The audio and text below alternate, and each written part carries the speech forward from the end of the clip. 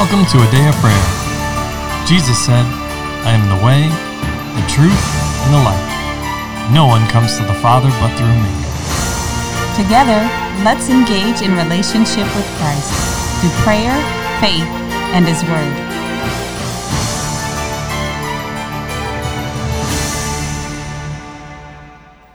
Good morning, everybody. My name is Layla, and you're listening to A Day of Prayer's morning Bible study. We're so glad you could join us this morning, but before we get into the Word, let's take a moment and pray. God, we thank you for today, and we thank you for your infinite wisdom, Lord, that you give to all who ask of you liberally, Lord. And we thank you that you have blessed us with unique personalities, Lord, and gifts and talents that we can bring back and use for your glory, Lord. We thank you for this time together in the Word, God, that you would share more about you with each of us, Lord, and our listeners and our partners, Lord, and that we can experience all your blessings that you have for us, Lord. In Jesus' name, amen. Amen. And amen. Well, good morning and welcome, everyone. We are excited to have you with us as we continue our study and discussion of the Word in the book of Acts. So this morning we're in chapter 10. But I'd just like to thank everyone for joining us, and I'd like to especially thank our partners who, again, have joined with us in the work of the ministry in a number of different ways, and just how you've been a blessing to us and so many others by, of course, your prayers. An immense blessing, and always, I'll say required, but necessary, and we're thankful for them. And of course, by sowing financially into the ministry, and by liking, sharing, and subscribing on these episodes and a number of platforms, and even by commenting on them. So, I mean, they've all been a blessing, especially to us, but I know for many others as well. It's helping them grow in their relationship with the Lord, ensuring that the gospel is preached throughout the four corners of the earth. But also, the reality is it's helping build the Lord's house. So I'd just like to thank you for partnering with us in the work of the ministry. And thank you. That being said, let's get into the Word, shall we? Okay. So that's why we're here. So can I get a volunteer to read from Acts chapter 10, verses 1 through 23, please? I will. All right, Charles.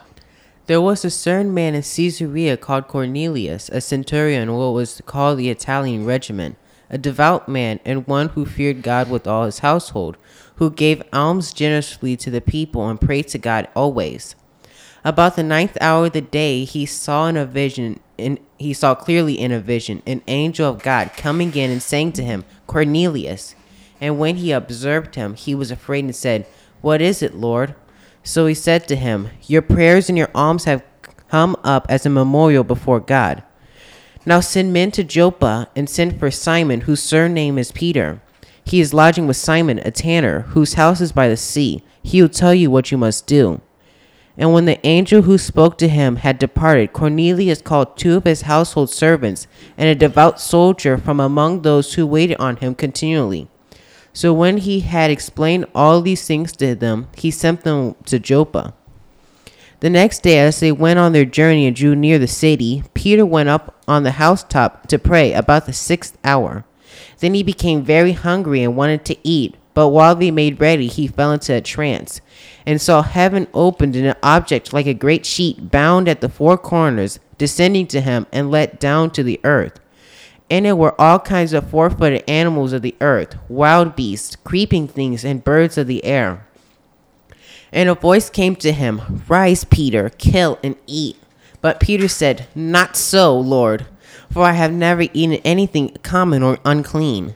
And a voice spoke to him again the second time, What God has cleansed you must not call common. This was done 3 times, and the object was taken up into heaven again. Now while Peter wondered in himself what this vision which he had seen meant, behold, the men who had been sent from Cornelius had made inquiry for Simon's house and stood before the gate.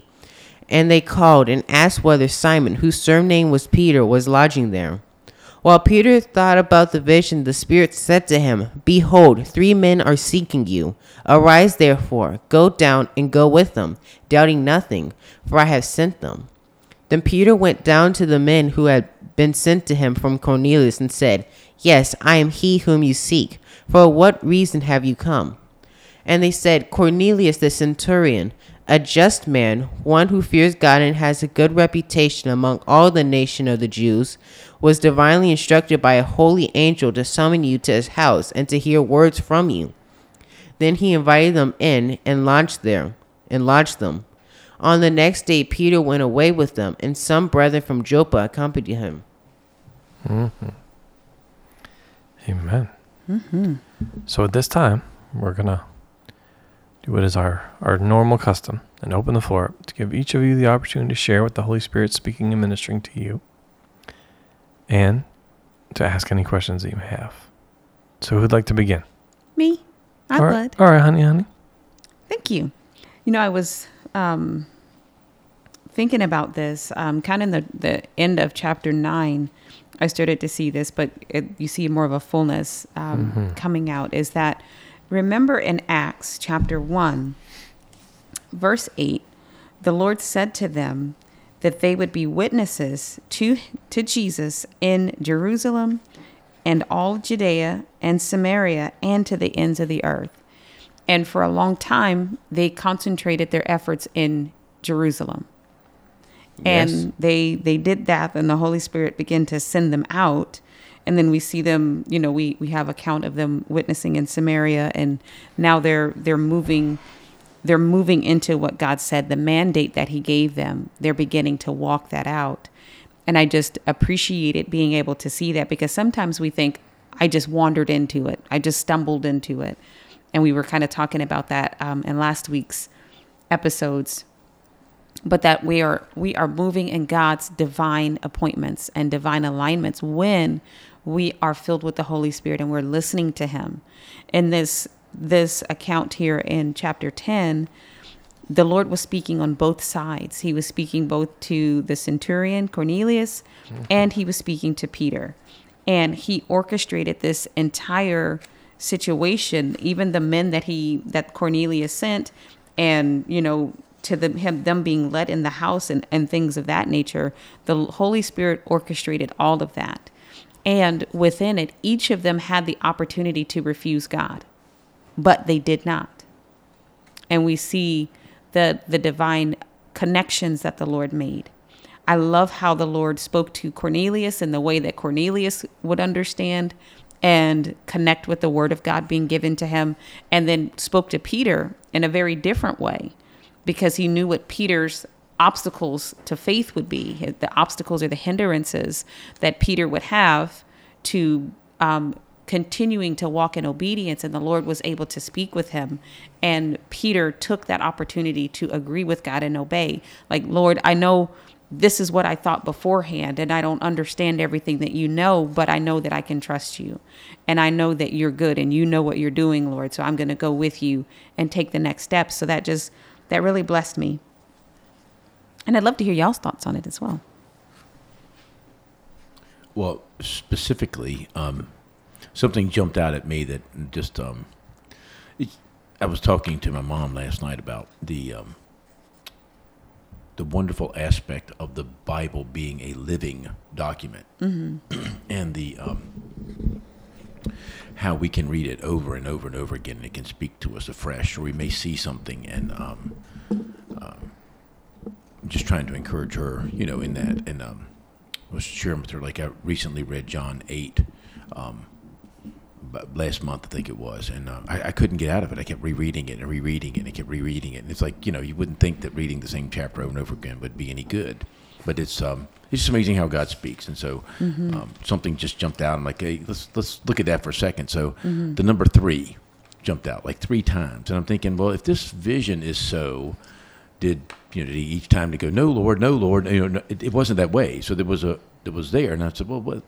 I don't remember 3, but I remember we just talked about it in our study of the articles of the temple and all. And so we live in an age where we can look stuff up. And I said, well, let me just see what I can find. And I couldn't find it in the interlinear, but because it's not talking about it there. But just a reminder, this particular article talks about 3 means harmony, new life, and completeness.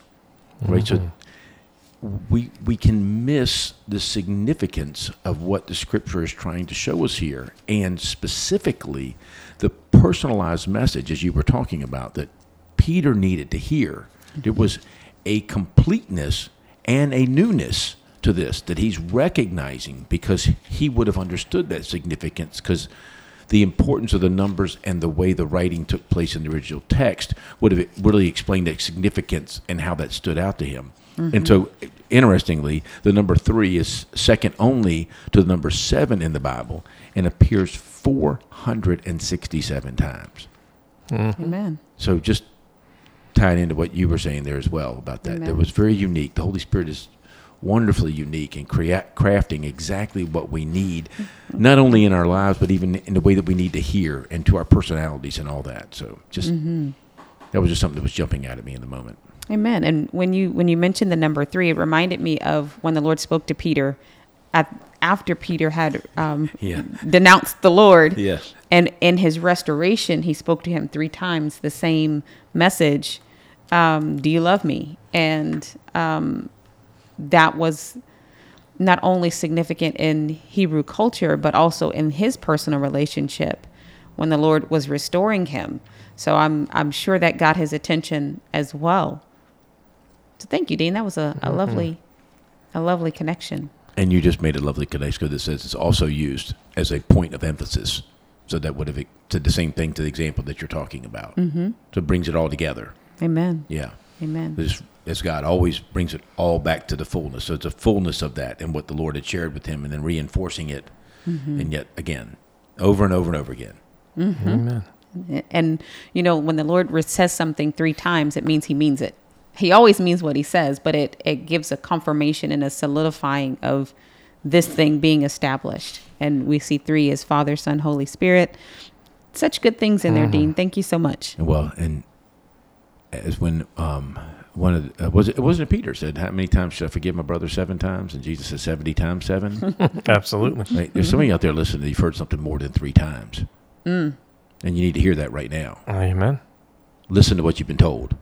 Obey. That was the other part of that, what made this, because they had the opportunity to say, no, I'm not going to do it. And Peter did actually say no initially. So because he felt like the Gentiles were unclean, he would have said no when the Holy Spirit sent them, because he had his own ideas in the way, his own piety or thoughts of righteousness. But the Lord said, I mean what I'm telling you. And also reminding him, I told you to feed my sheep. I told you to look out for them. And you are not the one who gets to determine who my sheep are.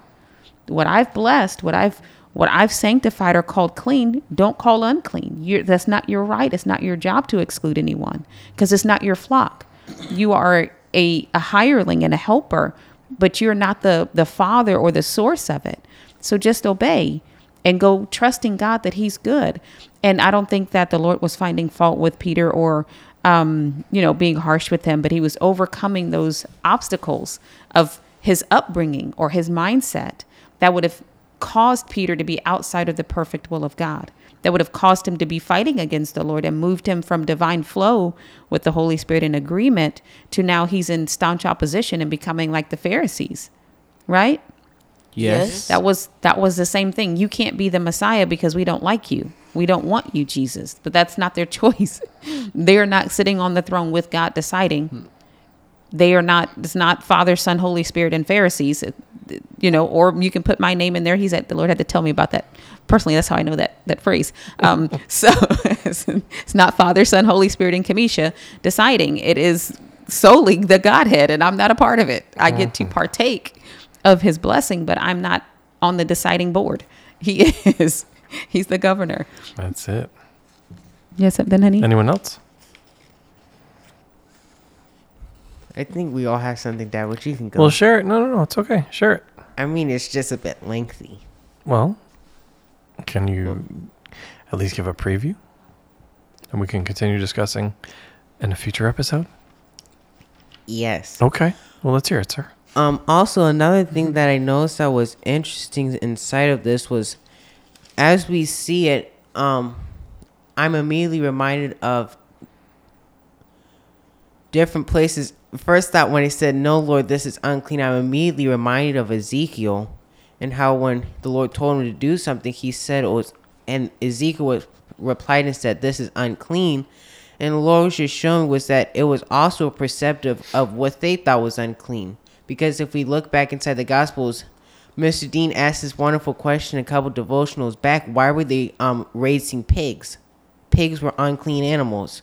So it was just a mindset of what they considered unclean. It was their shifting definition of uncleanliness to suit what they wanted in the moment. It wasn't a set standard saying, okay, the Lord said this and don't do this, but it was, Lord, I know you said you don't do that, but I'm going to do it, and I'm going to say what you told me to do is unclean, Lord, and give me an out. And then also with this, I found it interesting was that when Cornelius chose the people, they also had a like faith in what he saw. It wasn't them saying, yeah, the person who sent us saw all this, but they had, I'd say, their own revelation of understanding what was actually seen.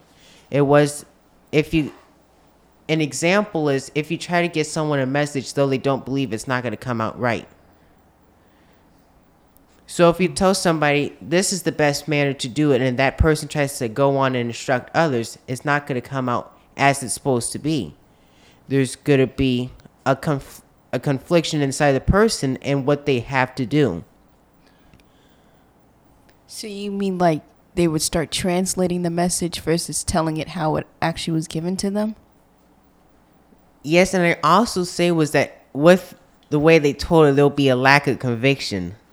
There'll be okay, I have to do this. I don't agree with this.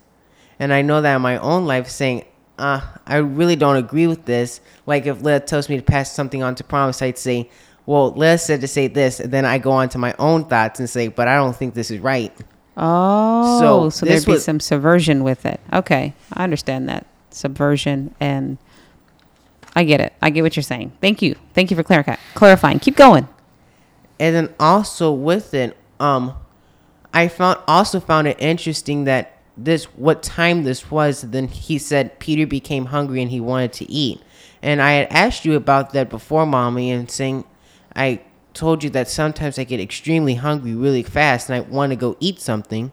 And you said that's when the Lord was talking to me. And so I just found it interesting. The exact same thing was happening to Peter. And then I also found it interesting that he was not hungry afterwards. He was able to go up and do what he had to go do. He didn't say, wait, guys, I got to eat this leg of lamb. 1 second, let me finish this. No, he went and did what the Lord told him to do. What does the word say? Man shall not live by bread alone, but by every word that proceeds out of the mouth of God. Well, and also you see a secondary fulfillment, right, of what the Lord said. He said, I have secret food that you know nothing of, right? Yes. And my food is to do the will of him who sent me. Amen. Right? So you see that again fulfilled here, right? And it's not the only time or only place. I'm sure if we reflect back on our own lives, we can, and the Holy Spirit will bring to your remembrance times where, that might have been the case. You were hungry, but all of a sudden you start doing something for the Lord as he's revealed it to you. And then you see that shift. It's no longer on our stomach and filling it, but it's on accomplishing or fulfilling in excellence the task, the purpose, the assignment he's given to us. Yes. Mm-hmm. And there is a connection to prophetic insight. Absolutely. And things like that happening in the body, like a strong sense of hunger that does typically indicate like we're just out of nowhere, almost like I have to eat now. If I don't eat now, I'm not going to make it kind of feeling. And that does typically indicate that the Holy Spirit wants to speak with you because he is creating a hunger in you, and it's a place that only he can satisfy. So there is that prophetic connection there as well. Dean, do you have something you wanted to say? You have questions? Always have questions. Always have a lot. Okay. But yeah, I'm digesting at the moment. Oh, okay. Digesting the word appropriately as we're talking about satisfying hunger. Okay. Amen. Amen. Well, let's pause there for today. And because I know there's a lot, and it's allow the Holy Spirit to minister to us, and as you were just saying, brother, to process things before the Lord and Allow him to, I'll say, help us to understand. Amen? Yes. All right. Can I get a volunteer to close out in prayer, please? I will. All right, promise. Lord, just thank you for today. Just thank you for giving us insight, Lord, so that we're able to do what you want us to do, Lord. And Lord, I also just thank you for making it that nothing's impossible for you, Lord. And that everything is possible with you. In the name of Jesus, amen. In Jesus' name, amen. And amen. Well, we love you. God bless you. And have a wonderful day. We hope you've enjoyed listening to a Day of Prayers morning Bible study.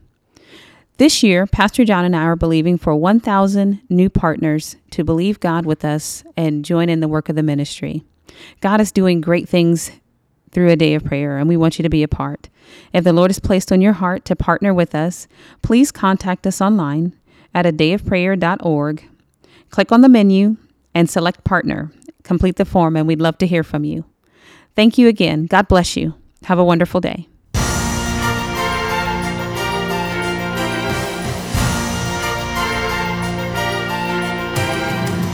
Thank you for listening to A Day of Prayer.